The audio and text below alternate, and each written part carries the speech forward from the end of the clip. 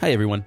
Just a reminder that this show is not legal advice, trading advice, financial advice, or personal advice. Enjoy the show, and thank you very much.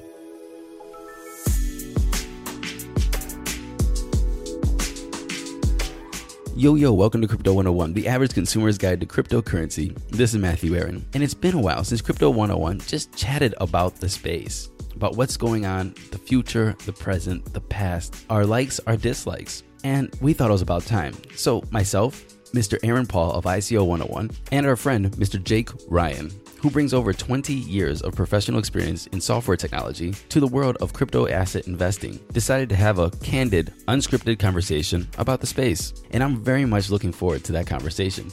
Before we get into that conversation, please go to crypto101podcast.com, join us on our social medias, subscribe to us on iTunes, leave us a rating and a comment. Think about becoming a Patreon, and feel free to reach out to myself or Aaron Paul about anything you like. Now, without further ado, here is Mr. Aaron Paul, Jake Ryan, and myself chatting about the crypto space.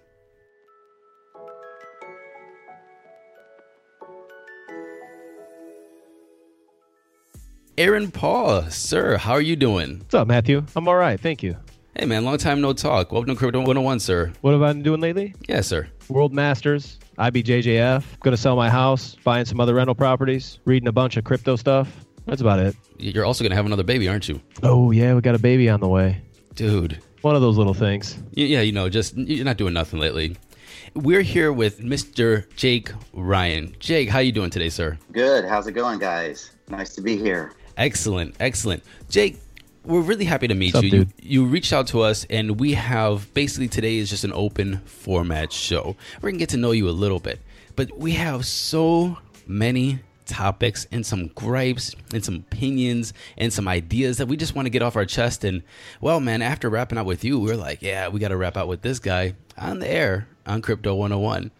But before we go into that, Jake, introduce yourself a little bit. My name is Jake Ryan. I run a crypto hedge fund called Tradecraft Capital. My background, I got a degree in computer science. And for most of my career, I was a software developer and had a technical background. I published a paper. I think now it has probably 600 or more Google citations. And so most of my career was in the technology field. I ran a consulting firm and did a lot of custom application development. When crypto came around, I really saw the intersection, technical skill set and a passion for investing. So I started investing in Bitcoin in 2016. And from there, I really just built up more conviction in 2017 and started a fund in early this year, which ended up being tough, but made that transition. And now we're here. Right on. Tell us about your Bitcoin trading journey. Yeah. So, 2017 was an interesting year. There were ups and downs. We actually had a period of 30 or 40% drop in Bitcoin in the summer, but there was obviously a period of big gains. And so I did pretty well. I think one of my best trades was probably EOS. I started buying that early summer. I think it started at about $1.50. And I really just kept dollar cost averaging into that position. Ultimately, it was going down, $1.25, and ultimately I think it bottomed out around 53 cents.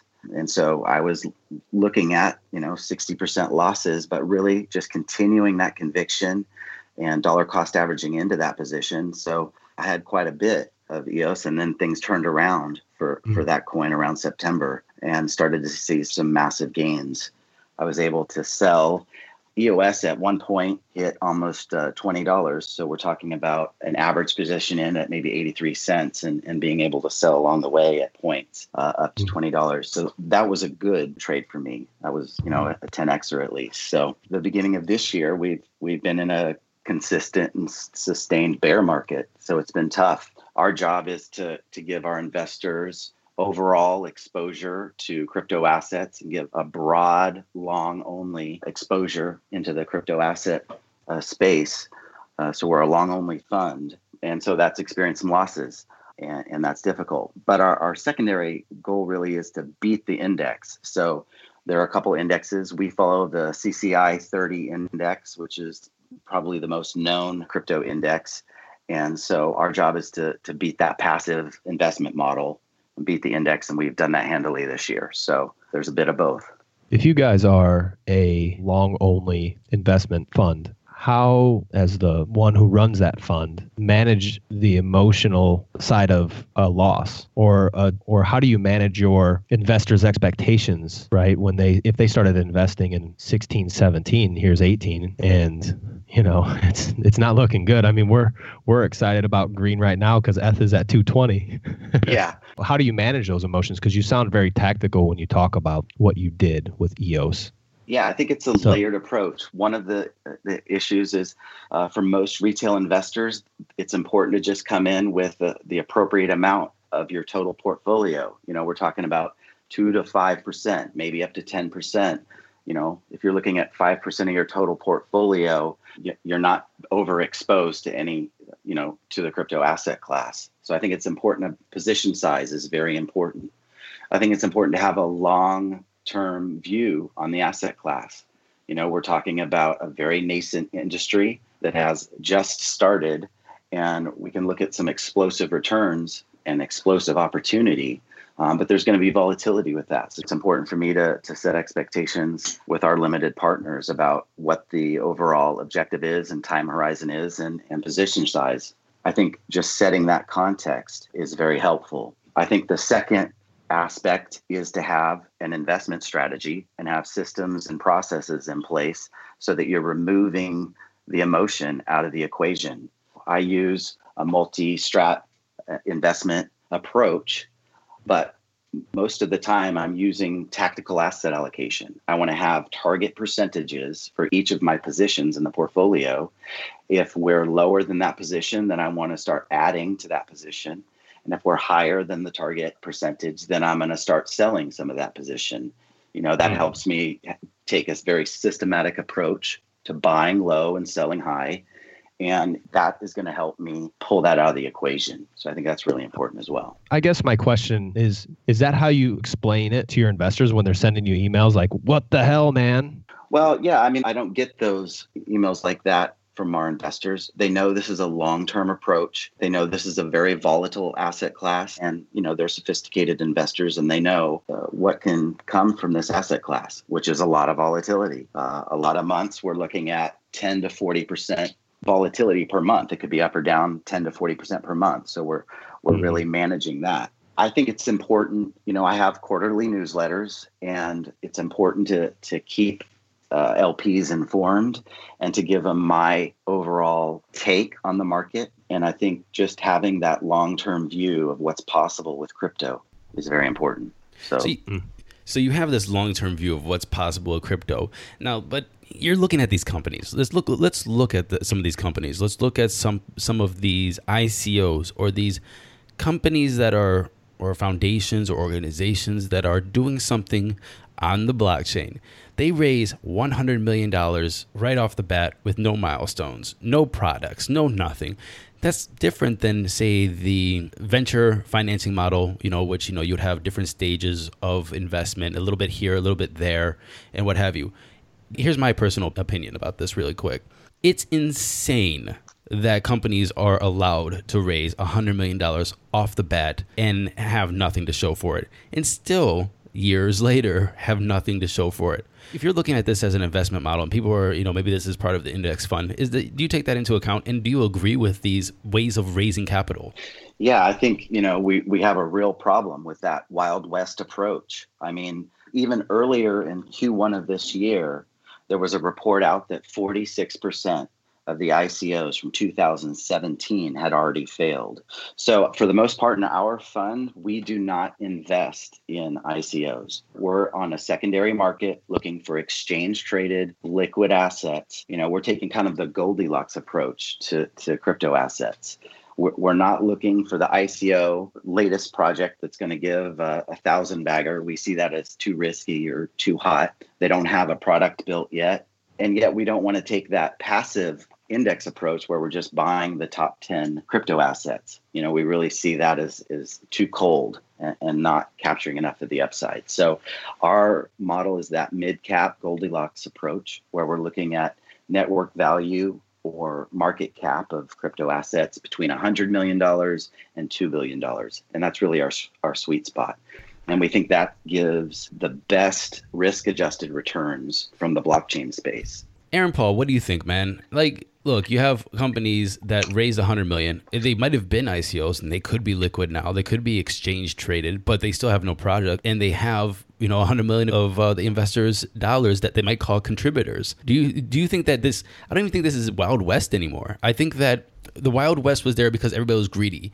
But what we have is a lot of people that did, I would say, borderline illegal fundraising practices. What do you think, Aaron? Mm-hmm. Well, I'm not a lawyer. I think that one of the things that excited me about the space is that I had a rare opportunity in time to invest in something. I'm old enough that I remember the dot-com bubble. I'm old enough that I remember friends getting into building a website, and I was like, man, I missed that shit. I missed it. And I'll be damned if I'm going to miss the next tech, the next wave. And I dabbled a little bit in investing before cryptocurrencies. And when I was talking to my friend, Matthew Aaron, about getting into investing, and he said, hey, man, check this out. And so I did. And I said, wow, this is, because as an investor, you learn in an institutional way, or as a retail investor, the difference between, you're just a retail investor and this is an institutional investor, and they have access to all the candy. And you have to sit here with, broccoli, right? You got to eat your broccoli first. Yeah. And so I came in to the space and I said, wow, I get a chance to be like an angel investor. And then money's disappearing, right? And you're sitting there going, oh, this decentralized, anarchic kind of thing, the thing that brings people over to not government ran. The people get to run it. And there's bad actors. And they take your shit. And they took people's shit. As just a normal dude, I ask myself, yeah, and you talk to really smart guys like Richard Burton, right? Remember we had Richard Burton on. He said, why are people trying to build rocket ships when they haven't even built a skateboard? And normally how this works is you get a little bit of money, you build a prototype, you build the skateboard, then you build a bicycle, you make sure the bicycle works, and you put a little motor on it, call it a motorcycle. And you keep getting more money as you scale. You can have a vision, but you just get a little bit as you perform. I guess I kind of feel like what you're saying, Matthew, is there are pitfalls between a decentralized organization and a centralized organization. A centralized organization being all these rules and governance, et cetera, and the allure of a decentralized way that anybody can make money, right? So who's in charge? Right, that's a really good point, man. And I really like how you actually made a good segue into who's in charge. Because one of the things that we were talking about the other day, Aaron, and I really like your idea of this, is that a lot of ICOs, and I want to paraphrase, but you can correct me, and I want Jake's opinion on this, is that there's nobody running the business. Who's running the business? Who's there doing operations, streamlining operations, making sure that their costing is, or they even have a costing structure, managing their P&L. Who is doing this in these ICOs, and are they capable of actually running businesses? We see a lot of people, private jets, first class, conferences, speaking, Lambos, yachts, dinners, steak dinners, or whatever they're doing on crypto Twitter. And if that's the CEO and that's what they're doing, who's back running the business? So, Jake, Business 101, are these ICOs, are these companies running a proper business, and do they have the proper people in place to achieve these goals? I think that's one of the most fundamentally important factors when evaluating ICOs or any of these crypto projects. A lot of these people they may not be malicious, but they just might not have the competence to be able to run an organization and build and develop a successful project. So I think for the most part, there's probably some bad actors, but I think there's probably just some incompetence out there. I think Business 101, if we could really get back to some of the basics, pull from best practices that we know in the industry, both technical and financial, the whole entire crypto space is going to benefit. And so I think just getting back to basics, using standard business practices, bringing those in. And for us as investors, it's important for us to look at the team and evaluate the team to make sure they have the people that have experience in place, the technical know-how, but also the operational experience. I want to look into the team and see that they really know how to execute. They know how to plan and execute. And so just like in the venture or angel world, most of it comes down to the team. In the venture world, we're looking at the product, the market, the team, and the deal. And the most important thing we're looking at is team. And I think that's the same here in the crypto space. So, yeah, and I guess that's where I was going to get into, because we're going to talk about gripes. When I look at ICOs and you look at the founders and you look at the chief operating officer, the CEO, and the CFO, I think they probably did amazing things. They're brilliant people. But where did the culture come from in this business? Because they're coming from the same industry. They're coming from Silicon Valley. They're coming from the most brilliant tech places across the world. But I don't remember seeing Silicon Valley people who are up and coming flying around and just spending so much money on marketing and fundraising and to raise more fund rather than put their head down and work hard. Well, Aaron, where do you think that came from? Well, where do you think that came from? Let me pop this in here real quick, man, because here's how I think these companies start. You get your boys, and dude, I've heard all your interviews in ICO. Your boys start an ICO. You raise some funds, and then you sit around drinking beers one day, and you say, "I'm the CFO, you're the CTO, you're the CEO." And then you're like, no, man, I want to be the CEO. So you have all these dudes, even though they might have these great backgrounds, they're probably not in the positions that they should be in. There's no competition for their position because they're the founders of the companies. And what I think that we have to do is look at the lower tier, the second tier of people when it comes to running these companies. Because usually, sometimes, I'm going to say usually, it's that one person that they hire to get their shit together. That operation dude that comes from an obscure part or obscure business, and they're putting their expertise in streamlining operations or manufacturing or hospital streamline operations into their business that actually get the shit done. So in my personal opinion, it's kind of like cutting straight through the CEOs, CFOs, COOs, and all the CTOs and going to the next guys. Who's your operation director and where'd they come from? So Matthew, you said something pretty cool, and that got me to thinking about bringing average dudes in to run a company, hospitality, service, whatever, right?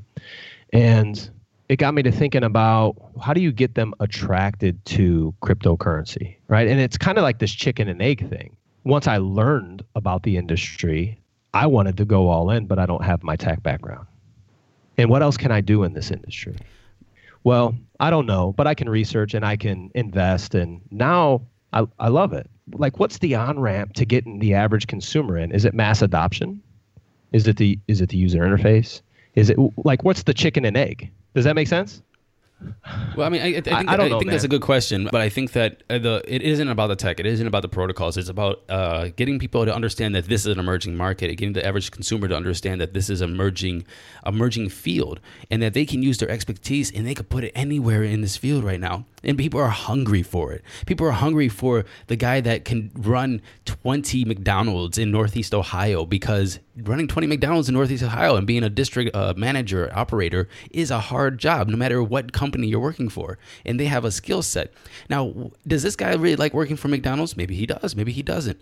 But if you ever wanted a career change, now is the time to use his skills and put those in practice in one of these emerging companies and make their operations run smoothly, making the designer, the UX designer, or whoever, put them into this company and have them know what makes a good app, what makes a good product. Jake, what do you think about this? Yeah, I mean, I think there is going to be, just like you, tons of opportunity. It will probably start with the nerds. It's going to start with the tech nerds and the financial nerds, just like the internet. And it's going to be the games players, people who play a lot of games, people who are into finance and investing. It'll start with, those deep affinity, those deep people who are interested in either of those two pockets, and it'll grow from there. There will be another, crypto kitties that comes on the scene, and it's going to have 10 or 100 times, the effect in the user base. There's going to be many more dApps like that will come on. There'll probably be games or something specific like that, that we're not thinking about, and bring more users in. And then I think ultimately, as more users come in, like you, I think the investing aspect, it's not just even investing, it's being able to participate and contribute and also have aligned incentives and to be able to, financially benefit from contributing. So I think that is a new model for the most part. If you go onto Facebook and you do 100 posts or whatever, you're not getting a check in the mail.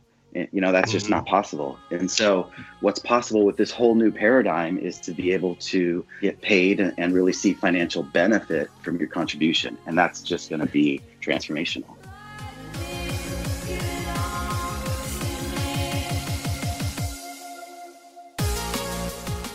Hey everyone, I am super excited to tell you this special news. The Crypto 101 team, myself, and Danny Amsalem wrote a book. It's called Crypto 101, Johnny's Guide to Cryptocurrency. And in this book, we follow an old friend of ours, Johnny, who has been popping up in episodes for over the past year to get the 101s on technology, terminology, and blockchain. And in this book, he goes through everything a noob might need to know about getting into crypto. From the FOMO, the FUD, the 14 stages of emotions, the terminology, the technology, and it's all wrapped up in an amazing story following Johnny, his family, and his friends. It's not a boring read, and it's for everyone. For your kids, for your parents, for yourself. So please keep an eye open for Johnny's Guide to Cryptocurrency coming the beginning of November, so you can pick it up for your family, your friends, for Christmas. It's a great read, but you don't have to take my word for it. Now, back to the show.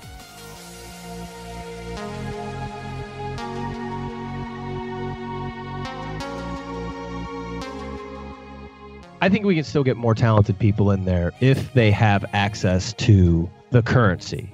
And then they're going to want to be more involved in it. Then they're going to want to send a message and say, hey, I do this, and this in this area, and you guys suck, and here's how I can help you. I want to help you, right? I'm all in. But there's no way to spend that. There's not even companies, and I was just thinking about this today. Who's paying people, or who's even giving them the option to pay them in cryptocurrency? Because I think we talk about wallets all the time, which wallets, we can gripe about wallets here just in a second, because Matthew's got a huge thing on wallets. But I'm pissed. Well, why don't you? How come companies pay some? How come? Well, yeah, I did an interview with a company that's like, hey, we gotta be the bank for cryptocurrency or ICO companies because we gotta run it in the real world. How are you? And I mean this with all respect, because they're great guys and I think they're doing great. But my question still remains: why are you in the space if you don't want to participate in the space? For me, I think just it comes, it'll come from the developing nations first, not the developed nations. So I think there are, 3 or 4 or 5 billion unbanked.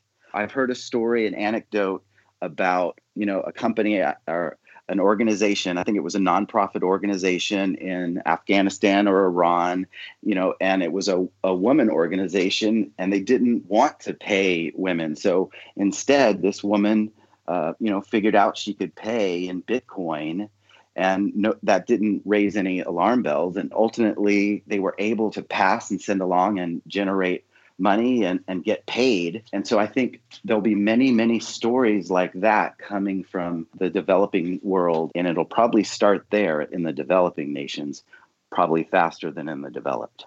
What do you think, Matthew? When it comes to the currencies and the payments, of course, I think that whoever's in the space should be using the currency or whatever their token is. Even us as Crypto 101 Media, we operate entirely in cryptocurrency because it would be stupid and honestly rather embarrassing if somebody had said, hey, I'm going to call you out on it. And we're sitting there running around with USD and the pound and stuff like that, making transactions. I would be embarrassed. I personally don't think that currency, when I first got in, man, I was all about currency. I was all about currency, payments, blockchain, go buy bread and cereal and beer with Bitcoin. I don't think that's going to be the case. I think that if blockchain technology is going to be used in currencies, it's going to be by a government.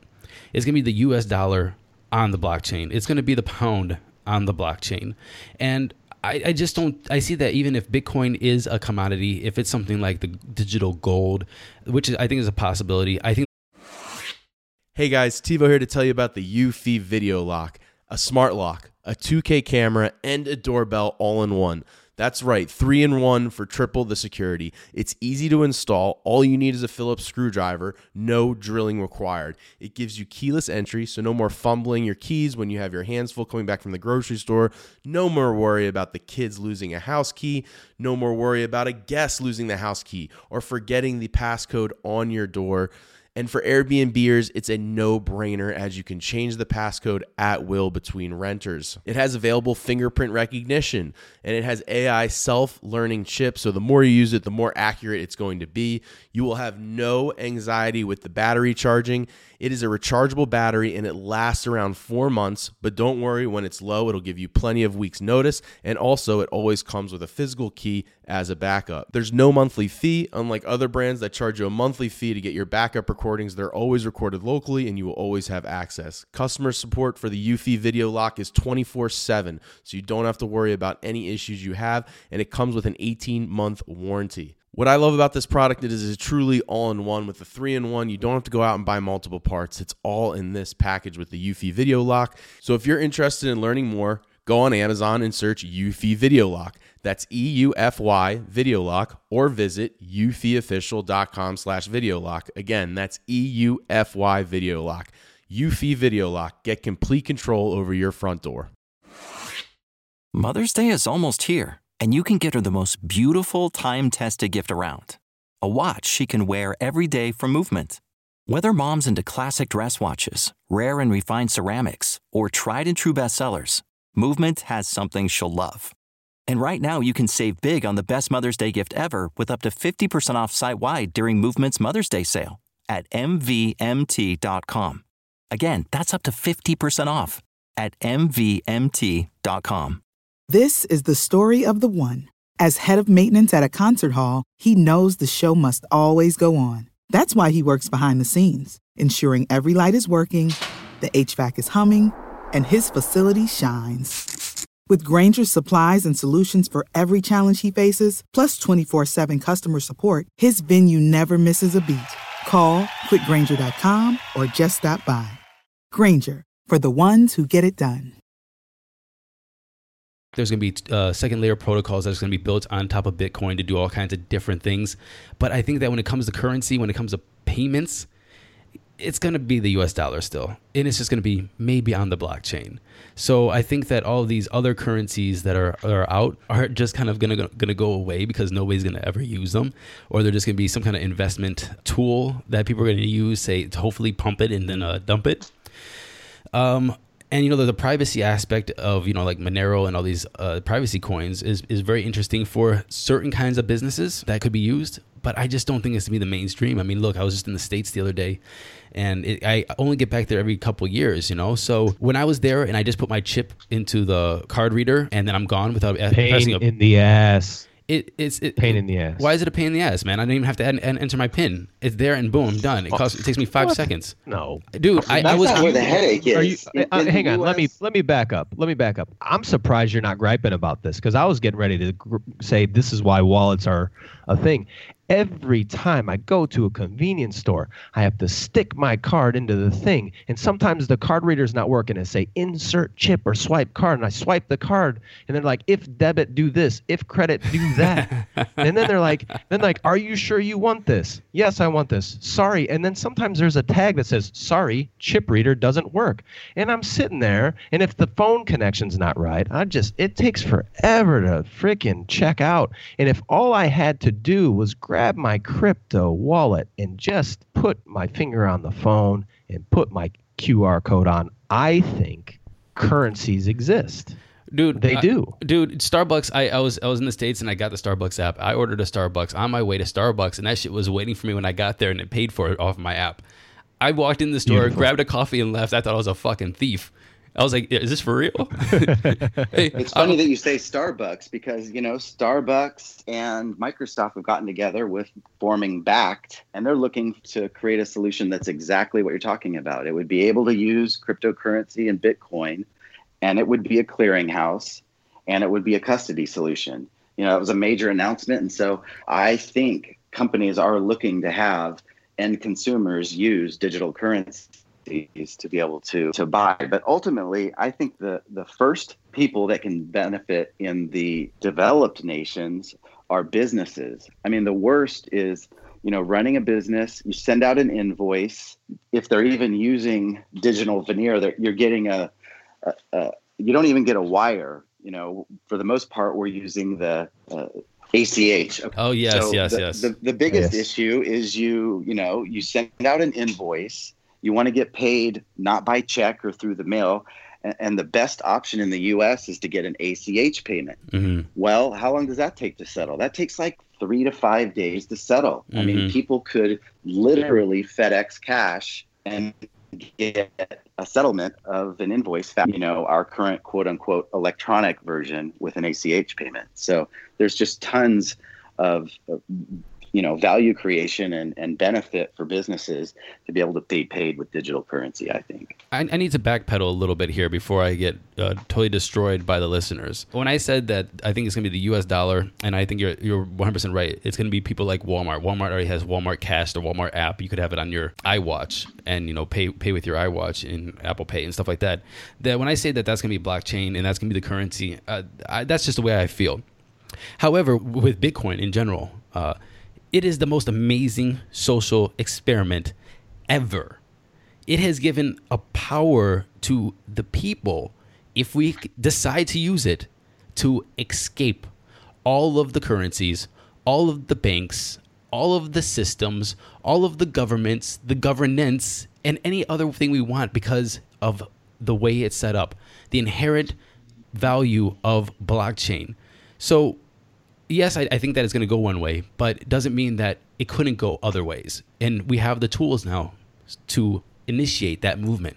Yeah, very much. I mean, I think, Bitcoin, and especially the layer 2, I think people who are investing in some of the cryptocurrencies that they see as faster than Bitcoin are going to be surprised when layer 2 solutions and the Lightning Network comes in. No, I agree. I think that, in my opinion, we have to figure out a way to attract people as well. One of the things that I fear, and even though I just said that I think it's going to be the US dollar on the blockchain and the Walmart coin on the blockchain, this is only because of our passive nature as consumers. We wait to see what comes out, then we start using the best one. There's a little competition between the companies, and then, hey, we're going to use Walmart Cash or Starbucks coin or whatever. But I think that we need to have a segue. We need to have an in with the average consumer or the mass market or the moms and the pops to have them understand how we want this to go, because I think it's still them that can make this movement progress. I think, and it was one of my gripes, is that you just mentioned Laura Shin. And Laura is one of the only people, and Aaron Paul and Matthew Aaron actually, are one of the only people that use our real names in the crypto space. You have most people that are really vocal, great followers, great ideas, thought leaders, and they go by Bit Demigod or Crypto Frog or Bitcoin Batman. And you're like, these are our representatives to the masses. So when is Bitcoin Batman going to start saying, hey, I'm Bruce Wayne, and take off the collar and the cape and start talking to the average consumer? Because, hey, you know what? We need your help. And as fun and as entertaining as Bitcoin Batman might be, he is not going to be taken serious by the media, the people, the mom and pop investors, or the conservative investor that says, hey, you know what? I work hard for my money. I've been doing this for 30 years at my company to to pay off my house, to set up a little bit of pension, my 401k, and now I have Bitcoin Batman saying that this is the next big thing. Yeah, that's painful. I mean, there was a documentary on CNBC, and it was like a crypto documentary, and I was really excited. And then half the documentary is really good. It's like it follows a lot of the players in crypto, but half the documentary was about some guy named Crypto Kid, who lives in a treehouse and is, very eccentric. Like, none of that is bringing credibility. And it seems like those are the stories that the media seems to glom onto, and we're just not going to be able to get real credibility with that. So that's got to be addressed. So with that being said, I feel like we've circled back around to how do we get the average person into the space is, one, we talked about, we got to get them access to it.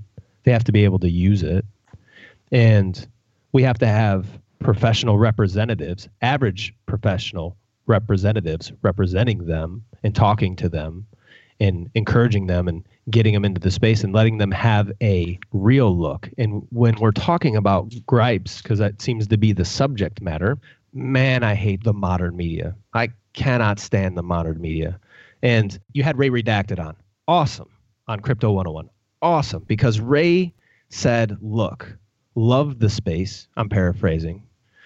Love the space. Do your own research. But I think, Matthew, he might have been one of the first people, I've listened to so many episodes, but one of the first people that I can remember clearly who said, but you really need to look at the other side. You need to read that book by that guy who's like, it's never going to work, and come to your own conclusion.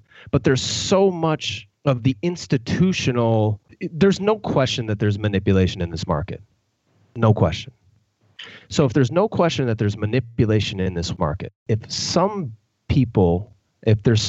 subset of people who are so wealthy who can control that market from Wall Street, that same money's controlling the media. So if you don't want those guys there, why are you listening to the buddies they're financing? I wanted to stop there real quick and say and answer that one. Why are we listening to the buddies that's financing? Why are we listening to the buddies that are in control of the media? Because that is what we just said. Our representative is Crypto Kid living in a freaking treehouse. But, it's really hard to get the average person to not look at, CNN or CNBC or Forbes or what have you. And CNN just the other day, I think it was just yesterday, put out a headline that says, guys, Bitcoin went to $500,000, then lost it all. And he lost it all. I saw that. It lost it all. It's freaking impossible that he lost it all if he was invested in the Bitcoin. If he bought a month before its all-time high, he bought at 7,900. I mean, I was looking at the history of the prices. Then he went up. He got 500,000. He still has 6 figures sitting there in Bitcoin. Just wait. He didn't lose it all. But no, they sensationalized it. And why are we going to pay attention to him? Why is the mom and the pop going to pay attention to him? Because it's CNN. And they have guys in there that have proper names. And they're dressed nicely. And they're talking to you on the news. And they have a great platform. And it's not in a treehouse. I agree. 100%. There's nothing more to say about that. Eric, continue your thought. Or Jake, continue your thought, please. I'm done. No, I mean... You want to take an offering, too, while you're at it, Matthew? Preach it. I was saying preach it. Oh yeah. I'm passing out around the basket right now, by the way. I don't know. I have a gripe. I guess it'd be, we're in a bear market and all we talk about is losses. But really, if you invested in Bitcoin just this time last year, you'd still be up 50%. Right. If you had invested in Ether, I'm not sure where it was up. I think I started in at around $88 last summer. You would be up. So I think people really need to take that longer term perspective. I'm not even talking 5 or 10 years. I just mean, a year or two. If you were invested in crypto assets a year or two ago, you are doing extremely well. Extremely well. Volatility's here. It's a nascent and it's a very volatile market. But my gripe is to have some perspective, losing some now against the 10,000% rise we've had from 2017 or wherever you're at. I just think let's have some perspective. Jake, can you give us some perspective on that? You've been around for a bit. You've been around for a minute. You got a nice pedigree, and you were talking to us offline, and I want to remind you of the conversation we had, because I really would like to put this at the end in a positive light. When you take the long-term view and you talk about investing in your passions, you said to us that we are in a 50-year cycle, and to not be so micro, look at the macro. Can you tell us where you think we're at in that 50-year cycle, and kind of maybe reframe that, or give us some context to that conversation we had offline, please. Yeah, absolutely. A book I read earlier last year, it's by Carlota Perez. It's kind of known in the venture capital community, and it's titled Technological Revolutions and Financial Capital, The Dynamics of Bubbles and Golden Ages. And she really outlines that there's a long wave, a 50 or 60 year long wave economic cycle, and it's driven by technological revolution. And over the past 200 years, she's explained how this has happened, The first one was in the 18th century with the Industrial Revolution. And then we had the age of steam and railways, and then the age of steel and electricity. And then in the early 20th century, we had the age of oil and mass production. And our last big technological revolution was the age of information and telecommunications. And so we have these short wave credit cycles, but the long wave economic cycles that are really driven by technology. And ultimately, we've started a new technological revolution. And I think it started in 2009, with the invention of blockchain. Now, I don't think blockchain is the specific focus of this age, but I think it's a very important mechanism within the entire structure. And I really think we're in an age of autonomization. So you see AI, and you see robotics, and you see the Internet of Things, and they're all converging into autonomous. You see agents and drones and all types of autonomous agents. And I believe that is the fundamental driver of the next age. I think crypto, we're about 10 years into the next cycle. And so these 50-year cycles have structure to them. They have phases, and we're in the beginning. We're in the beginning of the second phase. So the first phase is really just about understanding the technological breakthrough that's happened. And then the second phase is a gilded age, not a golden age, not where we actually create value, but a gilded age where we have, that tulip mania, or that idea of a big mania cycle. And I still think we have a much bigger mania cycle that's going to be ahead of us. The ultimate end of that second phase is going to be a crash. And that's when we kind of reform and regovern, and then really start to build some of the real things that get deployed into the new space. So, in 1999, we had the last crash from the internet age. And it wasn't until the early 2000s and mid 2000s when we got Google, and we got some of the companies that weren't, web vans, and some of the crazy .com companies that ultimately died in 1999. So I think that book is a great book, and I think it sets context for where we're at and a good investment thesis for how big crypto could be, because I think it's a really big component of autonomization. That's an amazing thought, and I just have a pet peeve that is kind of related. Is that everybody compares blockchain and cryptocurrency to the internet. They always ask that question. What year do you think we're in terms of the internet for blockchain? Everybody's like, we're in 1994. In my opinion, that's like asking somebody that's just driving the first automobile, like a Model T, what year in horse and buggy do you think we're in? It's just you can't compare. There is no way for anybody with a horse and buggy to know what the car would do to the landscape. It shaped our landscapes globally. We have parking lots and garages and driveways up to houses. Transportation has changed. The idea of taking a trip has changed. And you have a horse and buggy back in the day, you'd camp.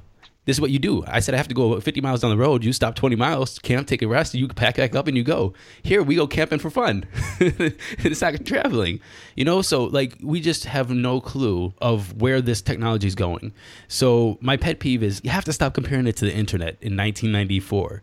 We have to start thinking, how is this going to shape our landscape, shape our society, shape our minds, and how are we going to help get it to the places where we want to go to benefit mankind, to benefit everyone?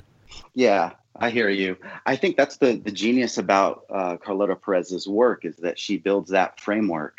And so, all technological revolutions, that 50-year cycle, have similar structure. And so we use the internet age because some of us can relate and remember it. Most of us can't remember the Industrial Revolution or the Steel Revolution. And so we can't make any analogies that would be relatable to anybody. But I do think that there is a framework and phases to these long wave cycles. And so a lot of people in 2017 were relating to us being like in 1998 or 1999. But I think if you talk to any developers, they're going to say, no, we're more like in 1993 or 1994. So I know it's a pet peeve of yours, but I do think the analogy does hold a little bit. And I think we're a lot earlier than most people think. You know, in 1994, we had email, we had some web pages, but we didn't have broadband. I can remember in 1997 going around to businesses saying, you know, hey, I can build you a web page. And they're like, well, what would that do me? Right. Like, well, you can advertise your business. Well, how are they going to find me? And I had no answer to them because we didn't really have search engines yet. So I think the analogy does hold a bit, and I think it does help a bit, but I understand. Jake, in this space, there's a lot of news. There's a lot of people to follow. There's crypto Twitter, there's Facebook, there's people on, CNBC, people writing blogs on Medium, and all over the place you can find people. But who are some of the people you follow to get the what's up in blockchain and cryptocurrency? Yeah, I mean, like you, I like to listen to a lot of podcasts. I think from the financial world, I like to follow people, that are big in the financial world that have converted to crypto, like maybe Mike Novogratz, and some of his team, or Brian Kelly, who's on CNBC's Fast Money. At least some of these people are from the financial world and they've converted into crypto. There's a lot of people from the venture community. I mean, Fred Wilson from Union Square Ventures and, the Andreessen Horowitz and, Chris Dixon, I think is great to really listen to. I like to listen and read a lot of the economists from the 1930s. I think books that have held and stood the test of time can give, perhaps more and better information than the latest tweet. So, if people are talking about the Austrian School of Economics, then I want to read about, the top 2 or 3 economists of the 1930s. I think there's a lot of, relative value there. They were worried about a lot of the same things that we're worried about. They were worried about authoritarianism, and they were worried about fascism. They were worried about hyperinflation. They were worried, the Austrian economists, they were really worried about excess credit. And so they had a belief in repudiation of excess credit. And so they have a lot of good models that I think are applicable today. And so it could be a wide range of people, but those are some. You mentioned books. I love reading books. I haven't had as much time as I would like here lately. Everybody told me I wouldn't have enough time to read books after I had a kid. I guess they were true. You talk about reading a lot. What books or book made the biggest impact in your life? And or what book or books maybe impacted you during a season in your life? Because we all have different seasons in our lives where each season is very impactful that leads us to who we are today. I think in 2000, back then, books like Robert Kiyosaki and Rich Dad, Poor Dad and some of his writing really helped me see the entrepreneurial side. And so I really found his books really valuable at that time in my life. And that helped me start a company. And so I found that really a great read. This time around, probably one of the biggest books was 4 or 5 years ago, reading Anti-Fragile by Nassim Nicholas Taleb. I thought that was a really great book. He's the author of Black Swan, right? Okay, yeah. Yep, exactly. And he has this idea of anti-fragile, and it's things that gain from disorder. And so he has this really novel concept. And I think it really applies to investing in economics. So that one was great. The one I mentioned before by Carlota Perez, Technological Revolutions in Financial Capital, made a very big impression for me. I really love Taleb's writing, so I've read all his books. His latest one, I think, was Skin in the Game. Skin in the Game. Yeah, I have that in my, Naval talks about that a lot. And what did you think of that? I thought it was great. I thought it was really good. It was more readable and more relatable than some of his other books. And so I thought that was great. Again, those 1930 Austrian economists, I like Friedrich Hayek with The Road to Serfdom and a couple of his books, von Mises with The Theory of Money and Credit, and some of those older books that I think are really great. So all of those have made an impression and have formed my investing opinion. Well, I can nerd out on books all day long, but I have to make one mention of an old book. It's an oldie but a goodie. Think and Grow Rich by Napoleon Hill is a timeless book. Oh, sure. I try to read it once every couple of years. Great book, not really big, huge impact. Absolutely. Yeah, I love that one. My choice is actually Crypto 101, Johnny's Guide to Cryptocurrency, coming out in early November. But nobody's read that yet besides me, so I'm looking forward to everybody. Nobody's read that besides you. Sorry, Aaron. I got to send you a copy still. I want my book, man. Yeah, you do. Mr. Jacob Ryan, I want to say thank you very much for coming on Crypto 101, talking to Aaron and myself. And I look forward to having you on the show more in the future, talking about a variety of topics. Oh, that sounds great. Thanks, guys. It was really great to be here, and I appreciate you having me on. This was great.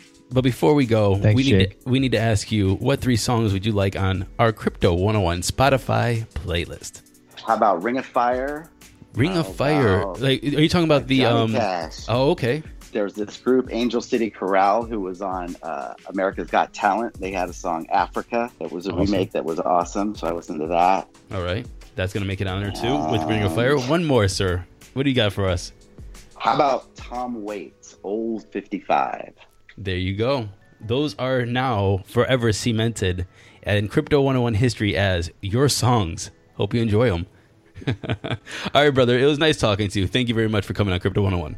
Thank you. Mr. Aaron Paul, we'll talk to you later, and we'll see you in future episodes of ICO 101, sir. Peace out, everybody.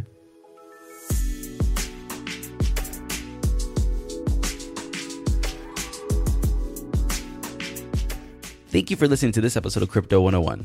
Aaron, Jake, thanks for coming on the show. And for all the listeners, if you have any questions, comments, please reach out to us on our Facebook, on our Twitter, or at our email. You can find our email on our website, crypto101podcast.com. In our next episode, we have an ICO 101 episode with Mr. Aaron Paul, where he interviews the chairman of the Ergo Foundation, Mr. Phil Zamani. But before we go, like always, apogeecrypto.com. That's APOGEE crypto.com, the best place for your real-time prices. Cryptonews.com for your news. And we will see you in the next episode of, well, ICO 101. We'll see you next time.